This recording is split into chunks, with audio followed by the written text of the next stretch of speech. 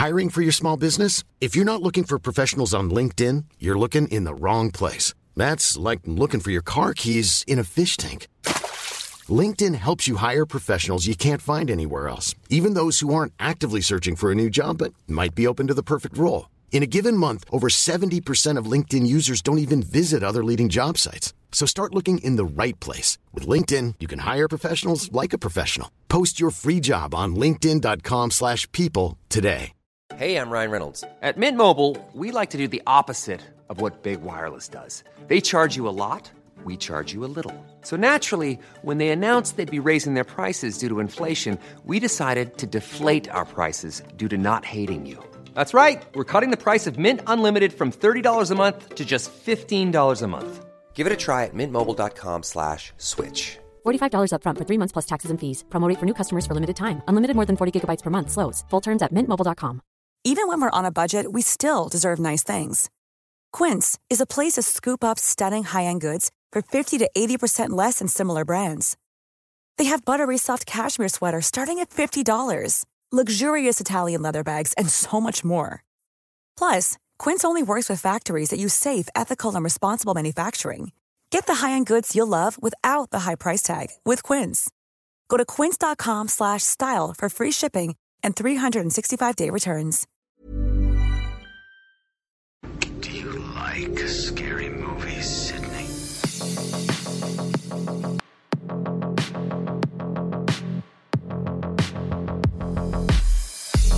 We're all afraid of the same things. Death, pain, injury, all of it is the same. Which makes a movie that deals in our fears universal.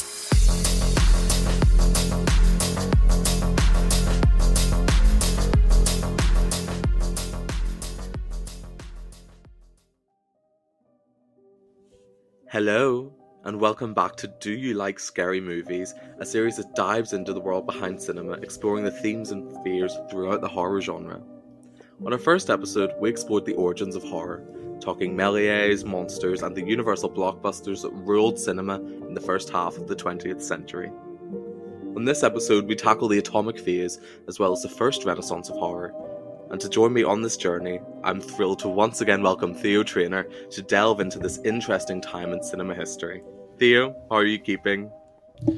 I see I'm not a writer or director anymore. No, we take that credit away.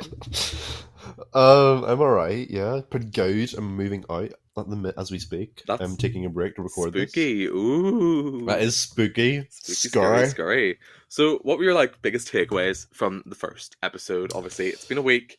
We've had time to sit and reset. What are your biggest takeaways? What's looming in on your mind from the origins of the horror genre? What is looming on my mind? What is it?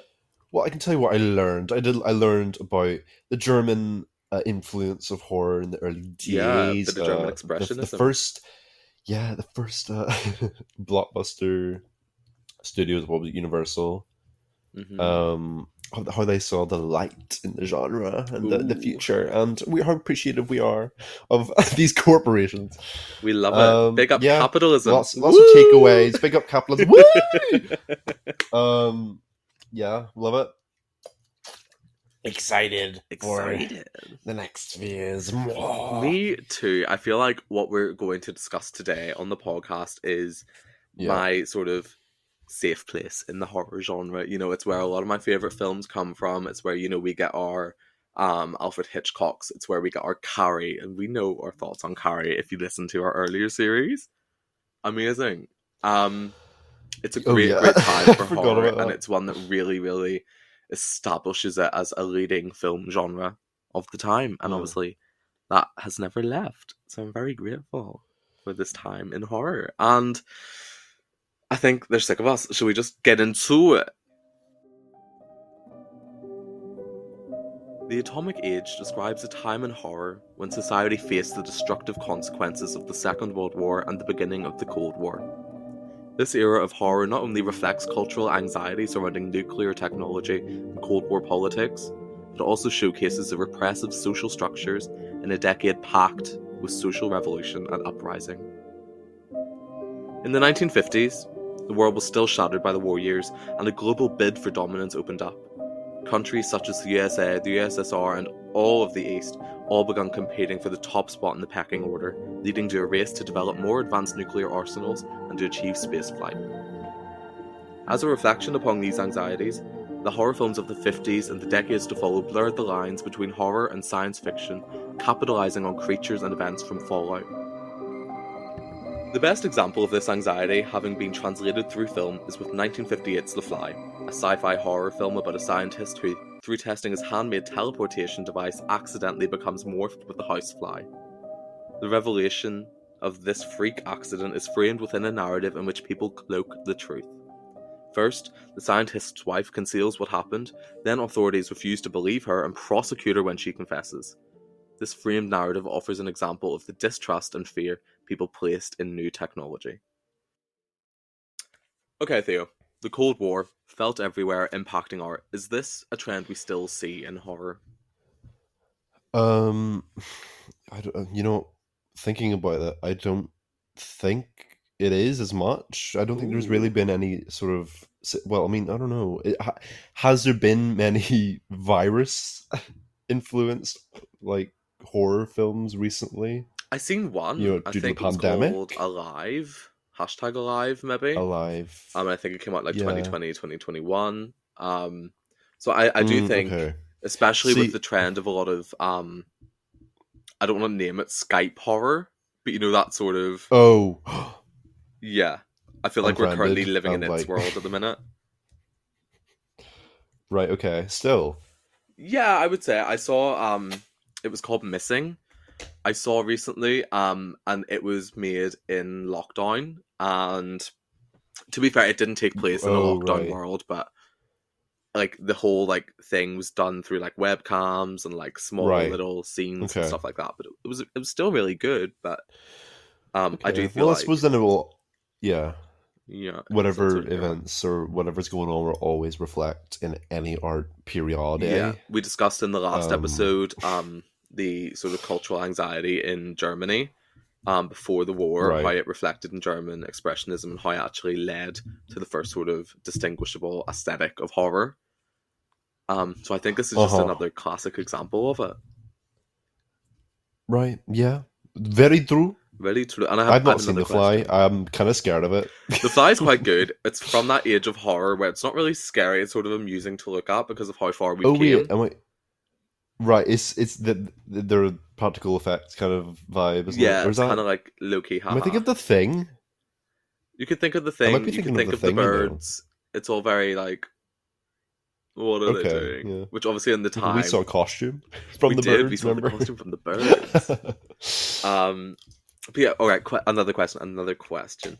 Obviously, we've talked about how cultural anxiety is explored in horror. Do you think horror is the only genre with the ability to do that? Or do you think you can explore that in like a romance or an action or a fantasy? Like, do you think it always has to be horror with these gritty and dark and taboo topics? No, not necessarily horror. I don't think... Well, I mean, I feel like it's probably the most effective way because we, like, I think we said last episode about how horror reflects our deepest like thoughts and fears the best because obviously, but I mean I feel like you can get it across like a thriller. I feel like, right, or a sort of fucking drama of Oscar bait drama. Yeah, like Bury the Hell. But I mean, definitely horror. Yes, the most effective. Yeah, I think so. I feel like horror is the sort of quickest turnaround when it comes to stuff like that. Just because you can't go abstract without fear of offending someone. Very true. If you're making a drama, say we were to make a drama about the pandemic that just happened, I feel like everyone would like have to chime in with their 2p. Do you know what I mean? They would all have their own thought. They would all be like, this is wrong, this is wrong, this is right, but you've done this wrong. Where if you were going to take that abstractly and make it into a horror film, people couldn't argue as much, but it would still be about the same thing. Which I think is why horror has a strength that other genres don't necessarily have. That makes sense. Very, very that. I like that, actually. That's good. I'm poetic today, thank you. Audiences and filmmakers during this time were also seriously concerned about the new prospect of delving into space travel, which is evident due to the oversaturated market of extraterrestrial movies in these years. Fears of alien life may have been propelled not only by the socio-political prevalence of the space race, but also by the relatively new phenomenon of UFO sightings. In 1952, Project Blue Book was begun by the US Air Force with the purpose of documenting alleged UFO sightings in the US. Until its closure in 1969, there were more than 12,000 sightings or events, each of which was ultimately classified as identified or unidentified. The latter category, approximately 6% of the total, included cases for which there was insufficient information to make an identification with a known phenomenon. Small towns where aliens invaded America's inner core were the settings for the films It Came from Outer Space and Invaders from Mars. The seemingly secure setting of the small town was no safer than the urban areas where atomic assaults may occur. It was impossible to distinguish between real Americans and the enemy, since the invaders were able to assume the identity of the townsfolk or exert mental control over them. Whether they were scientists or an innocent child, those who were aware of the adversary found it challenging to persuade others of the truth. These topics all depict the Cold War era social and political paranoia. Perhaps the most successful example of a reflection of these fears is 1956's Invasion of the Body Snatchers. In this film, extraterrestrial plant spores reach the Earth and then replicate individual humans in every capacity except the ability to emote or experience individual selfhood. These movies scared audiences across the nation as it was an embodiment of their fears. Theo, did you ever find alien movies scary? Yeah. Really? Honestly, I think, it depends if you call this movie a horror film, but I found it terrifying as a child. You know Signs, right? Signs, yes, I do. Signs. Yeah. Scared the fucking shite out of me whenever... Really? Like, it's like an early memory of something that scared me as a child. You know, whenever, I think it was like the footage on the news where like it was like some kid's birthday and like they're all screaming and the alien like walks across and then it's like, that scared me as a child. I think I always find alien movies a bit unsettling. Interesting. See, to me, like whenever I was younger, like, don't shoot me, but I don't really believe in aliens. So whenever I was growing up... to what degree? To the degree where I believe in like little other bacterias. Oh, you don't think there's any form of intelligent life anywhere? Not intelligent. I think there's life, but I don't think intelligent. Well, because high up in your own hole, are you? Yeah, I am. I'm really smart. But you know how big the universe is? Yeah, but I just don't believe it. Sorry, I just don't. But to me then, because I was growing up and whenever I would look at horror, I like the religious trauma would scare me, the sort of occult would scare me, because that was all stuff I believed in and I could see happening. But whenever I would watch an alien or like an extraterrestrial based horror film, I would like take a back seat and be like, I'm not scared, I don't believe this shit. Yeah, you can suspend your disbelief. Yeah, exactly. So it was like a more peaceful sort of subgenre for me because I didn't believe in aliens, so there was really no threat for me. But I think as well, whenever all these films were being produced, whenever they were all being released, it was the height of the space race. You know, people had such a focus on space, and because it was something so undiscovered and so unknown, it was perfectly valid to believe in these little green beings coming down for your kids. Do you know what I mean? Right. I feel like that fear was more... Okay, to be fair, apparent. I personally just don't have a lot of experience with like the early days of alien movies, so maybe they are not as scary to me.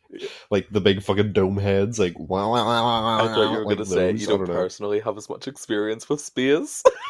I personally haven't been. Neither, actually. Not yet.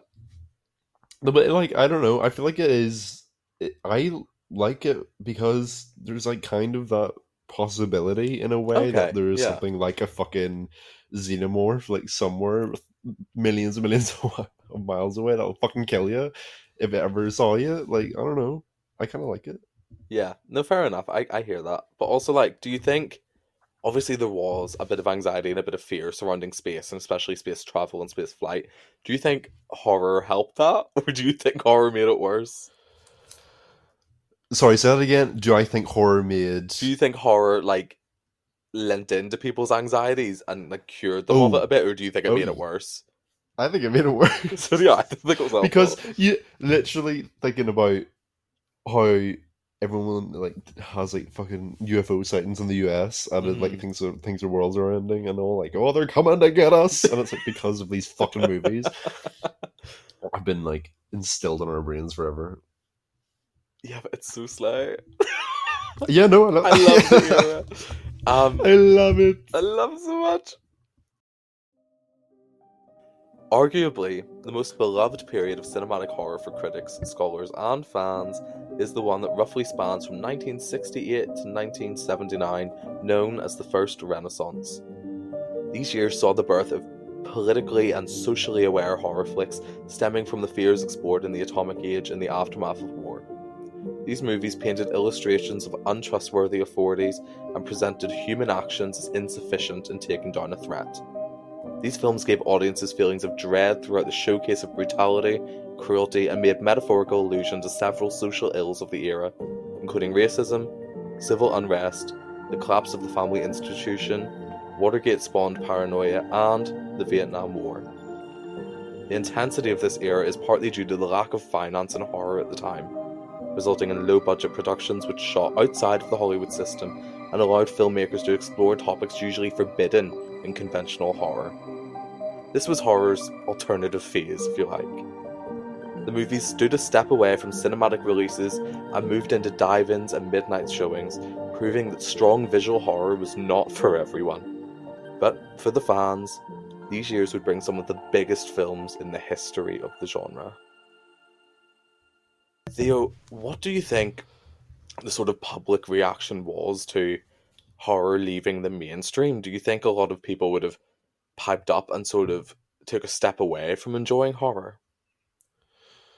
Yeah, I see it as a genre that is inclined to get stale quite quickly, which is why it has to like change all the time. So I feel like if it was sticking to the, it's I'm trying to think of the word, doing the same thing, whatever. Yeah, I feel like people weren't necessarily fussed about it taking the backseat for a while. Okay, yeah. But I mean, I'm sure, there's always fans that are like, oh, I wish, that it comes back with something, new and hitting. I think as well, I feel like maybe it's tied in, maybe it's not connected at all, but I feel like this is the time period in America and in the UK as well, I'd say, to be fair, when a lot of people begun to become more private in their lives. I feel like, before this time, it was a lot of like, you hear your grandparents being like, we never locked our door, we would walk into our neighbour's house. I feel like this sort of just stopped at this sort of time in history.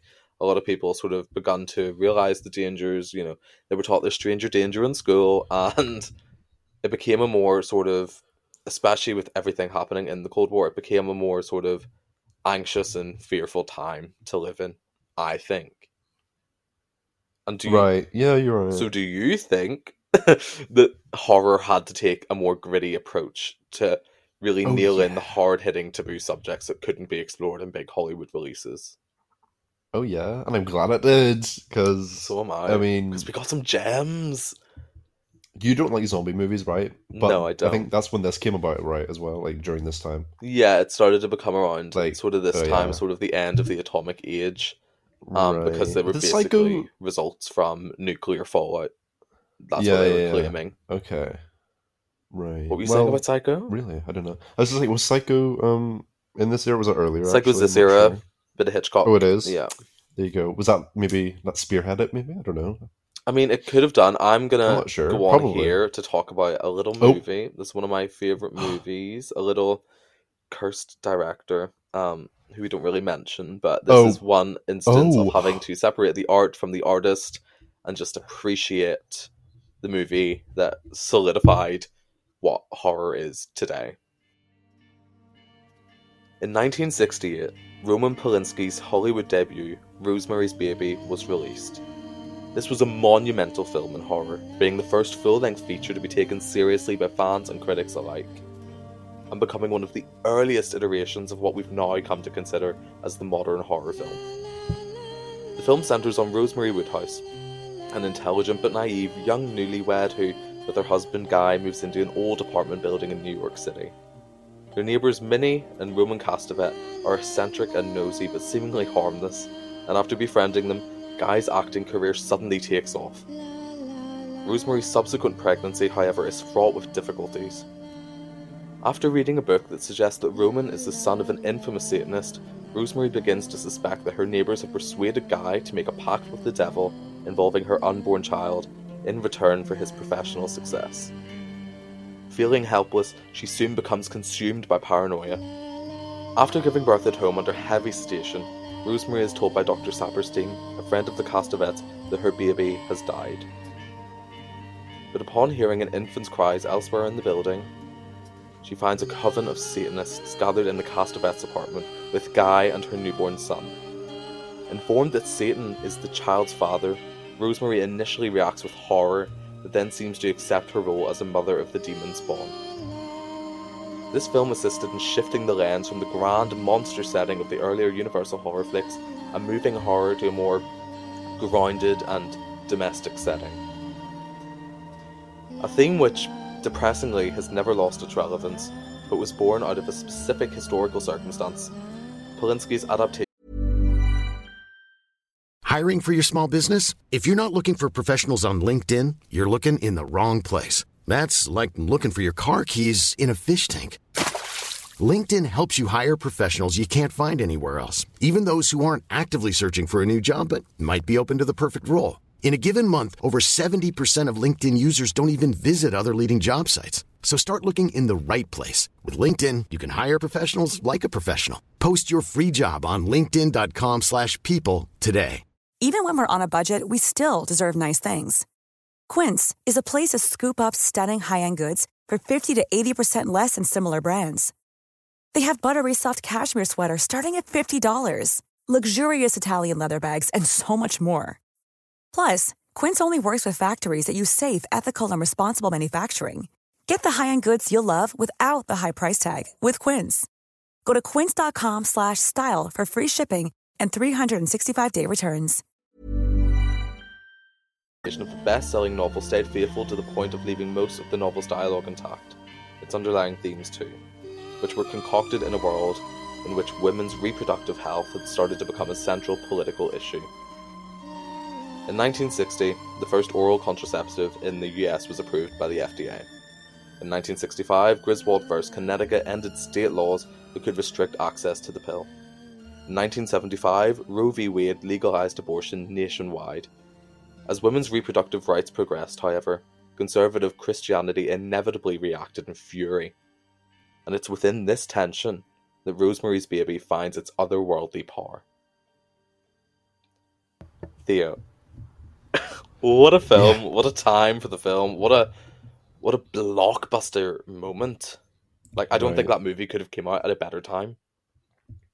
It can come out today, actually. See, when I was researching and I was reading more about the film, I'd done a little rewatch of it last night, and I started to realise how much this film is referenced in life, in culture, in horror nowadays. I remember, have you seen Mother? It's a newer horror film. Yeah, it's a bit of a mindfucky film, yeah. Yeah, the poster, literally a direct reference to the poster for Rosemary's Baby. Isn't it just her face? It's her face with No? the wee, like, small pram. Oh, Literally the poster of Rosemary's Baby, just updated. I remember when it was coming out, there were loads of rumours that this was just, like, a direct remake. Obviously it wasn't. Oh. But, no, it definitely wasn't. definitely wasn't. And I think as well... Did they eat the baby? It's... I sound like a broken record, but art imitates life. So much. So much. Like, I think that's what we're learning in this series. Yeah, this is my biggest to the takeaway degree. conclusion thus far, that if it happens in the world, it's going to happen in art. Like, I'm expecting fully at this point in time a movie in about a year or two about 5 blokes trapped in a submarine that's running out of oxygen. I know what's going to come. Oh yeah, I feel like isn't there not already not me breaking? Is there not something like that Probably out already? I think so. I I haven't don't know. seen anything on my mind, but I feel like It's probably something quite shit. most likely. And also, like, I feel like this was the first sort of feminist horror film that really gave women and feminists a voice in horror. Before, it seemed to be very, damsel in distress. It was very like, the strong man will protect you, don't worry. But this was the first time where the man had done her wrong. You know? It was the first sort of... like a female rage film. Yeah, and I kind of love it. And I feel like that's something that's explored a lot within this era of horror. You know, we do get... we get Carrie, which, I mean, prime example of my God. female rage. We get... I don't even need to say anymore. We get Carrie. That tells you all. Obviously adapted from the Stephen King novel, made into a film.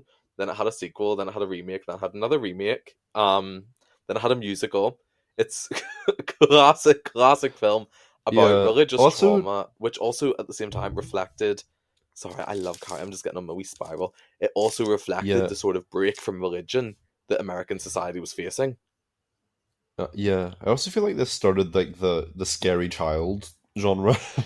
I think it did. Of like, the baby, like The Exorcist and like The Omen, and like just very much Satan. Yeah, it was it was the dawn of the sort of satanic films. It was no longer films that you could totally distance yourself, you know, in this day where these films were set, where these films were produced. Most houses would have had a Bible, you know, most houses would have went to church. In a time where like it suddenly brought horror into their houses, which hadn't been done before.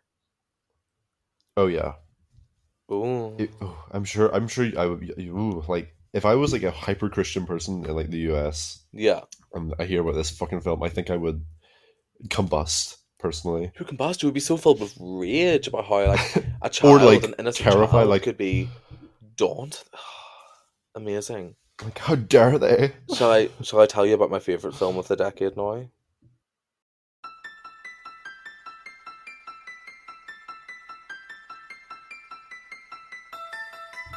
Perhaps the most monumental film to come out of this decade is 1973's The Exorcist, a household name in horror. The film, following a 12-year-old girl who is possessed with a mysterious entity, is groundbreaking for its production, distribution, marketing, and its use of special effects. Starring Linda Blair as Regan McNeil, the special effects were of utmost importance in relaying a story revolving around the possession of demons. Regan's head rotating 360 degrees, levitating off the bed, and thrashing around furniture with kinetic powers were all things never before seen in horror, and caused a massive reaction to the film, with the film's UK release being banned in some areas after pressure from local authorities. In 1979, the BBFC asked to look at the film again to see whether some of the scenes involving the young actress Linda Blair might be vulnerable under the new Protection of Children Act of 1978, which made the distribution of indecent images of children illegal. After careful consideration, it was decided that the scenes in question were constructed specifically to avoid any such images, and the film was allowed to continue its ongoing and still popular late-night screenings. It wasn't only the effects or aesthetics of the film that would be a trailblazer, but also in its distribution and marketing. The distributors were quite skillful in reversing the inevitable negative response to the subject matter from its ticket buyers. To publicise a religious film, The Exorcist was released on December 26th to capture the religious faith of the Christmas holiday. The posters of The Exorcist, which were plastered everywhere, contained conventional semiotic elements of marketing. The big red title, The Exorcist, signifying danger and death. The distributors' logos and release dates are bold, an extreme contrast between light and dark elements in the design. The infamous picture of the priest takes up the entire poster, but the priest is in the middle, catching the spectator's eye. The man is holding a knife, showing that the genre of the film will be horror. One of many reasons that The Exorcist maintains its stature is because it was a first. It if someone were to watch The Exorcist today, they might find the special effects rather elementary and maybe a little laughable. Still, if that viewer were around back then, with the novelty of something new and a certain collective innocence of the audience, they too would be barfing as they exit the film. Theo Trainer, The Exorcist, Trailblazer, monumental movie. May I say more? May you? May I might go on. What are your thoughts on The Exorcist? Personally, have you seen it? I seen it, but like probably at this point 5-ish years ago. Oh, okay. And I enjoyed it. See, Yeah. I mean, whenever you hear about this film, I feel like you always hear about just the reaction, The reaction the to reactions, the audience reactions to it from then. Yeah. And I almost went into it being like, okay, this is probably going to be the scariest movie ever, because people still say that. 100%. But it was fucked, but it was like, it was well fucked, yeah. Yeah, And but as I was well- like enjoying it. I don't know, like Go for it, sorry. I see what you mean by like people saying that like it does seem maybe a bit dated at points, but yeah. It's all about perspective. Just put it into perspective, 100%. guys. And also, like, I feel like it was the first horror movie to properly have a rollout strategy and technique. I don't want to talk like marketing too much rollout? in this series about sort of the marketing and distribution of horror, but I feel like when it's important, Well, it has to okay. be talked about. Mhm. And for this one, like, they would book time on TV and radio talk shows for like Yeah. religious preachers to come on and talk about how this movie was wrong, because that all gained interest. That all promoted the film in a way where Yeah. you know, Christian and religious people who protested the film thought that they were getting time, but in reality, it was just selling more tickets and creating more of a hype and a buzz around this film. So whenever you watch the movie That's and there hilarious. are those quieter and slower moments, an audience would sit through that because it's been hyped up so incredibly, this film. Right. Do you know what I mean? It would make me go see it. It would but maybe probably I'm just make me see it. And fucked. honestly, I can't think in our day and age, in our lives, there has been No. a movie with such a huge rollout connected to it. Maybe Barbie. Genuinely, no. I feel like people have tried. Oh, yeah, but no, yeah. I love the Barbie promos. I'm really getting into it. Maybe Black Mirror. Black Mirror doing some interesting bits at the minute, but nothing really? at all comes close to the rollout of The Exorcist. And I will die on that I hill. don't think. Yeah, we talked about it last episode. I don't think we can be surprised anymore. I feel like people have really tried with horror films, like maybe to a degree that's a bit too much. You're In a right. way that it's like a bit like, oh come on, you're trying too hard. What was it like? The Terrifier, was it Terrifier 2? It came out like last year, Oh, I don't and it's think just I've like heard of it. completely horribly gory, but it's just not. It's not really that effective Yeah. to me, because it's like I can tell that they're really trying hard to make us like be shocked, Mhm. and then sometimes it just doesn't. It comes across a bit corny. Yeah. No, And, you know, I 100% think get that. it's hard to have like a genuine like reaction that people would have had then. Like now, I don't know. I agree. I think it's that, and I also think I said last episode as well that we as an audience, as a civilization, as society, are so desensitized now. It's Yeah. hard to shock us. It's hard to make us feel what a naive, vulnerable audience would have felt way back then, watching these masterpieces play out on cinema. Do you know, like, Mm-hmm. it's just so far removed from me that I can't even imagine really how they would have reacted. Yeah, I know. Which is Shame. such a I think shame. Yeah. When did it come out again? 73 19 was The Exorcist, I believe. Off the top of my head, Right. I don't know. Okay. No, I feel like I don't know. Maybe it was a family member or something said they saw it. I'm not sure, but I'm like, yeah. I think maybe I'm misremembering. I think maybe it was like an aunt or uncle or something, and they were like saying about how much it like fucking Yeah. like people were in that cinema like screaming and like actually terrified. Which is mad to me because, like, The Exorcist Yeah. is one of my comfort films. I watch it to relax. And it's so strange. God. Me sitting watching it on my Repent. laptop with, like, a takeaway. Like, just Might watch chilling it at tonight. the end of the night. It's such a good Oh, film. I no. recommend it.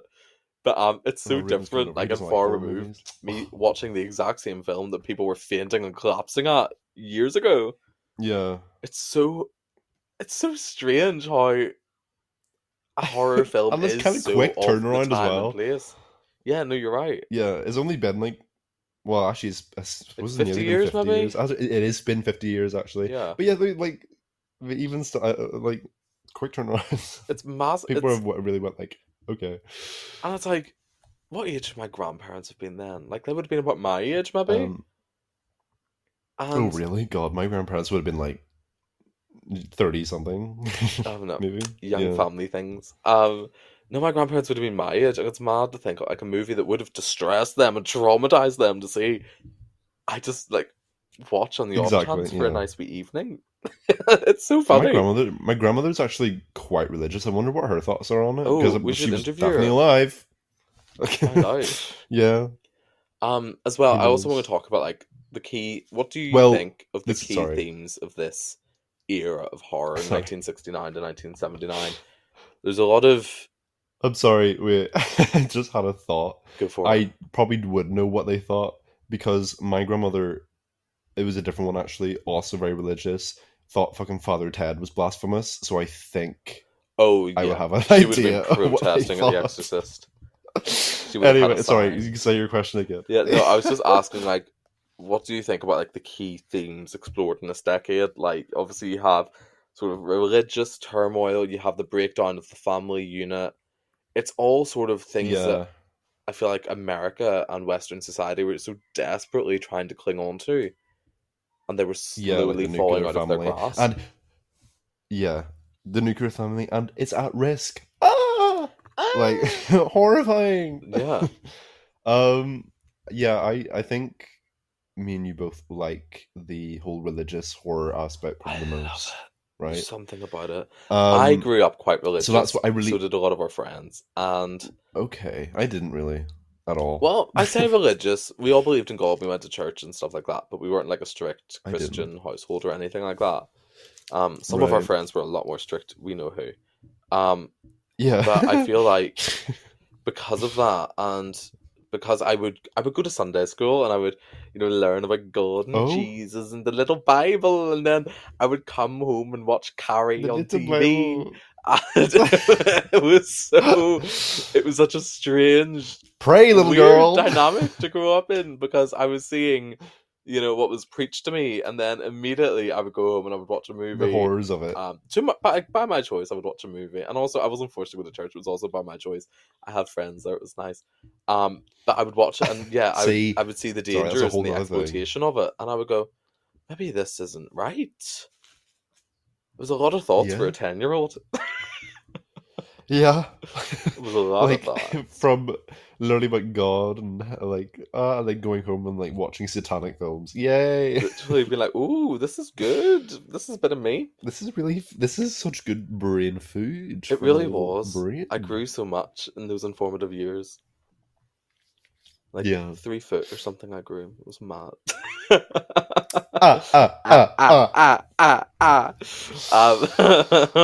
But yeah, I feel like that's all I want to sort of hee hee ha ha and kiki and kaka about for the little kiki kaka. I feel like that's all I really have to say about those gorgeous years of horror before I set off on a tangent once again. It's put me in the mood to watch some. I'm not gonna lie. It's such a definitive era of horror, and it's the one that I truly find the scariest. Before it, you're talking these big, like, outlandish monster movies. After it, you're talking these campus slasher films. This, to me, is the golden age of horror. This is when it's at its scariest, it's at its most vulnerable, and it really, really works its way inside your mind. And to me, that's what makes a perfect horror film. Wow, you've ended that well. Thank you.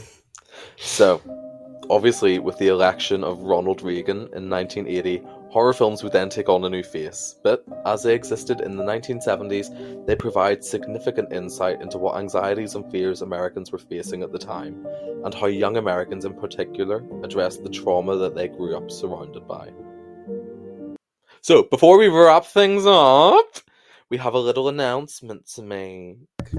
Oh yeah! If you follow us over on the Instagram at 1.5gays, you will know that earlier in the year, a month ago to be exact, we announced a giveaway for a limited edition t-shirt with a gorgeous, gorgeous graphic of the series designed by yours truly. And it's the third one to ever exist. Theo has one. I have one. We wear it with pride. And we had a little giveaway over on the Instagram for one of our lovely, lucky listeners to win one for themselves. And to be the adopted queer of 1.5Ks. Oh, yeah. And yeah. So, Theo and I are thrilled to announce that the winner of this prestigious garment that will be shown at the Met Gala next year is... Should we do a drum roll? Oh, okay. Oh. Dana O'Connell! No, I think it's just Dana O'Connell. Is it not Dana O'Connell? No. Oh, no, I need to reread her username. It's just Dana O'Connell. Well, Dana O'Connell. Yeah. Dana O'Connell. Congrats! You're a winner!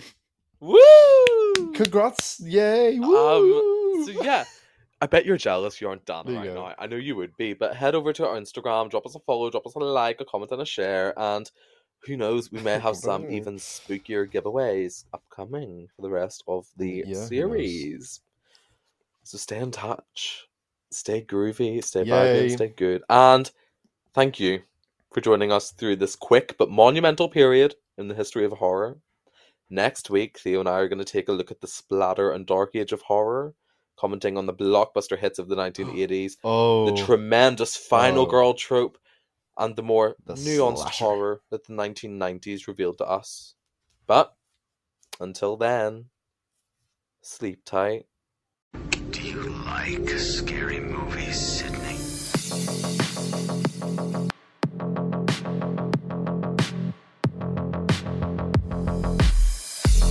We're all afraid of the same. Death, pain, injury, all of it is the same. Which makes a movie that deals in our fears universal.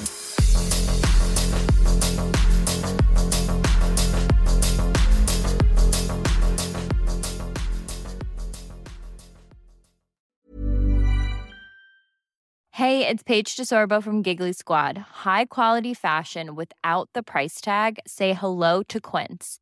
I'm snagging high-end essentials like cozy cashmere sweaters, sleek leather jackets, fine jewelry, and so much more. With Quince being 50 to 80% less than similar brands. And they partner with factories that prioritize safe, ethical, and responsible manufacturing. I love that. Luxury quality within reach. Go to quince.com/style to get free shipping and 365-day returns on your next order. Quince.com/style.